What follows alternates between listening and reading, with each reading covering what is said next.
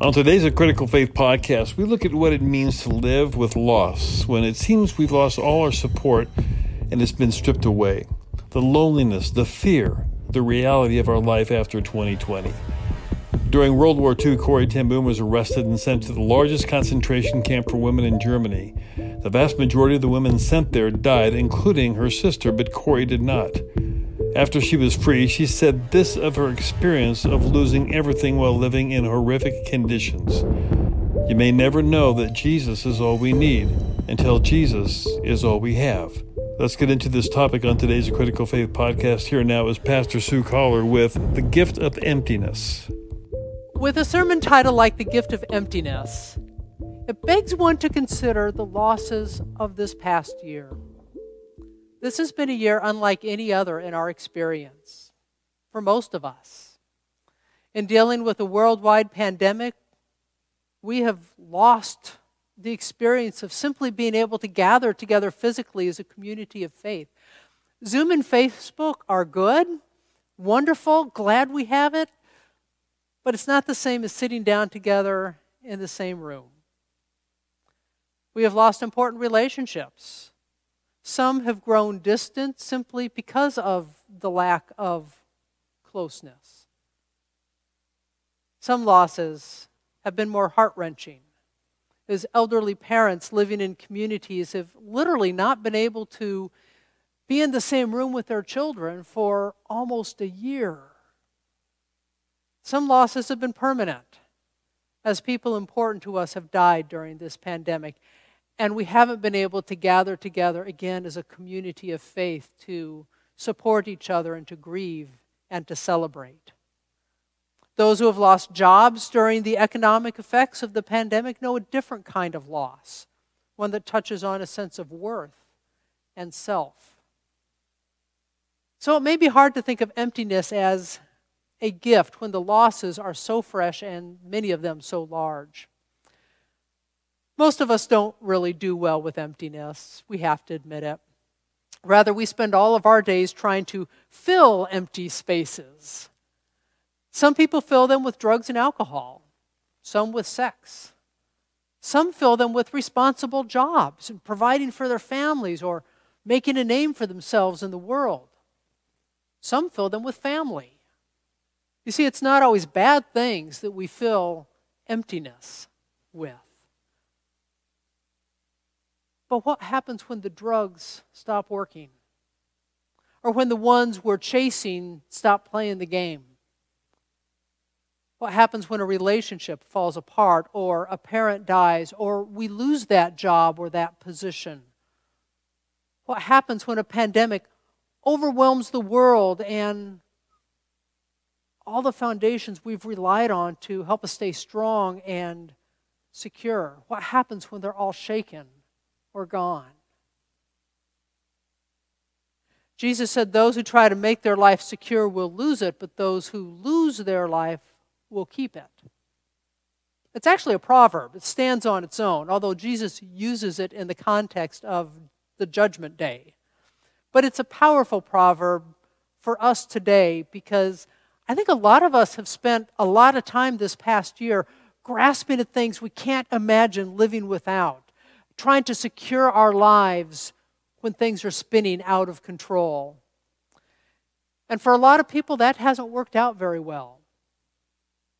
That's certainly not as well as they would have hoped. And we know that because depression and suicide rates are about 3 times higher now than they were pre-pandemic. So what does happen when the things in the relationships we've relied on to help us stay strong are shaken? And what happens when those things that give us a sense of worth and significance and meaning have just been stripped away? One of the most poignant moments in Scripture is when Jesus cries out from the cross, my God, why have you forsaken me?" It's a very unnerving cry.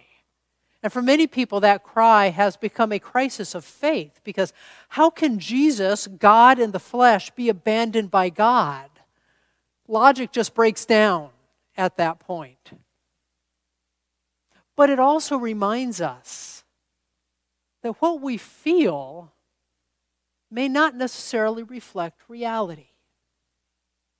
There was a very human piece to that cry from the cross, from the one who was both human and divine. The cry is not the whole story. Eric Elnes, in his book Gifts of the Dark Wood, talks about black hole faith.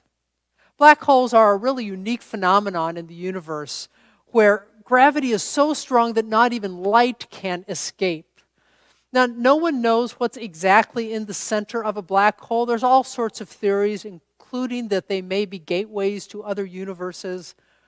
But what we do know is that in its mysterious center is a region of such infinite density, the singularity it's called, that all known laws of physics break down. I don't remember where I read this, but one physicist said that where all the laws of physics break down, a world of endless possibilities is born. Where all the laws of physics break down, a world of endless possibilities is born. That's where God does God's best work. At that place where everything breaks down. When we discover the limits of what we can do and even believe. When we're lost and we've lost everything that we've grounded ourselves on. When even logic fails, that's when the dead are raised and the empty are filled. Now, one might ask why God doesn't raise the dead or fill the empty when we're feeling good, when life is going well for us, when we're feeling full. Why wait until we're broken down? Why wait until we've lost everything of value to us? And I suspect it's because when we think we've got it all together, when everything's going well, there's not as much room for God in our lives. We're satisfied with what we can do and with our own human abilities and ideas and plans. We're satisfied with the world we've constructed for ourselves. But when it all falls apart, that's when there's space for God. Because when it all falls apart, we are no longer limited by our plans and our abilities and the world that we have created ourselves. We are free then to discover that at the center of who we are is God. And with God, all things are possible. There's a quote from Maya Angelou, and I couldn't find the context of it, so my apologies to her if I'm totally taking it out of context. But it resonates with this idea of becoming empty.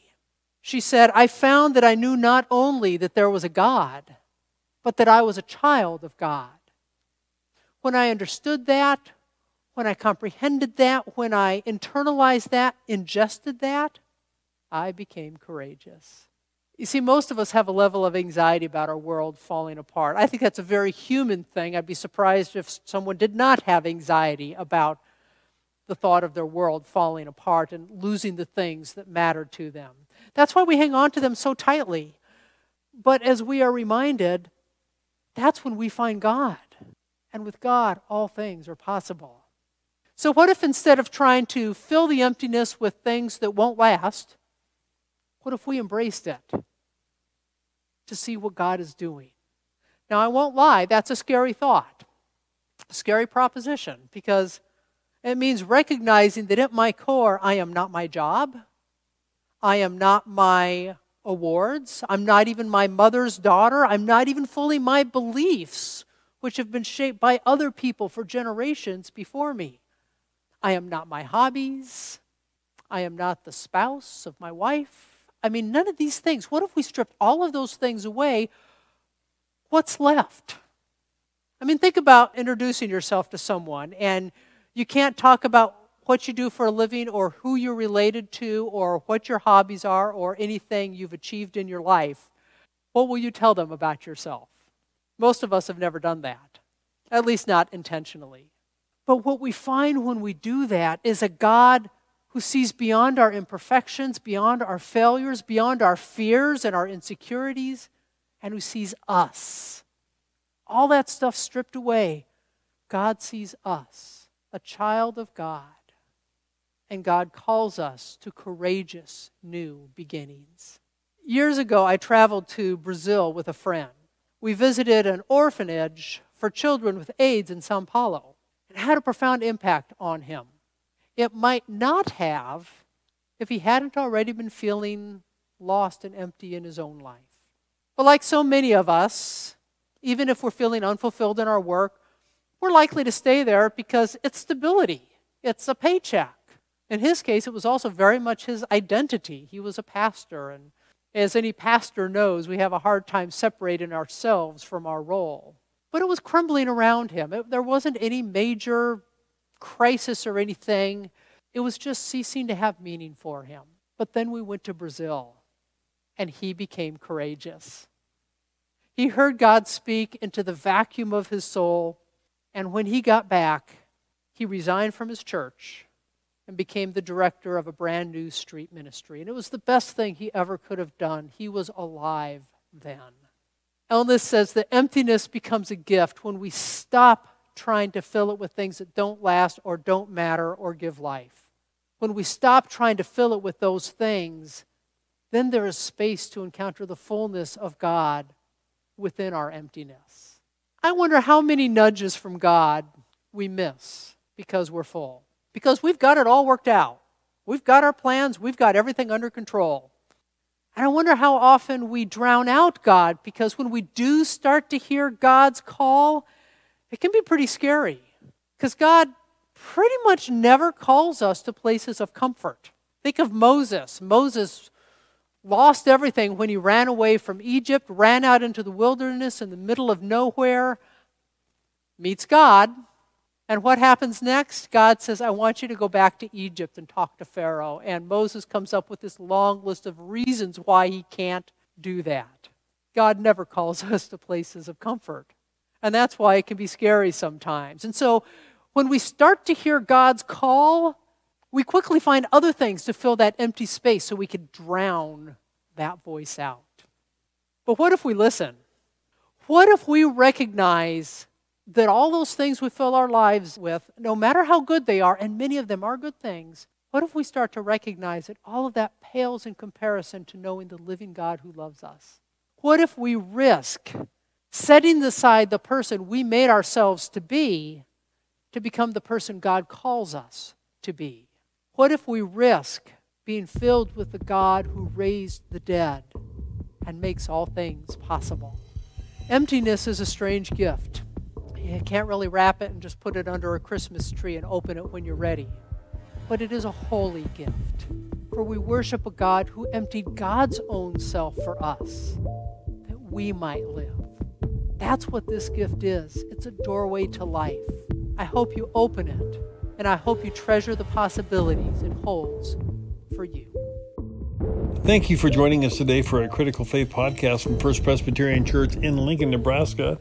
We are a community where faith is nurtured, curiosity is encouraged, diversity is welcomed, and all are loved. Find out more about us by liking our Facebook page at First Presbyterian Church in Lincoln, Nebraska, or by going to our website at fpclincoln.org.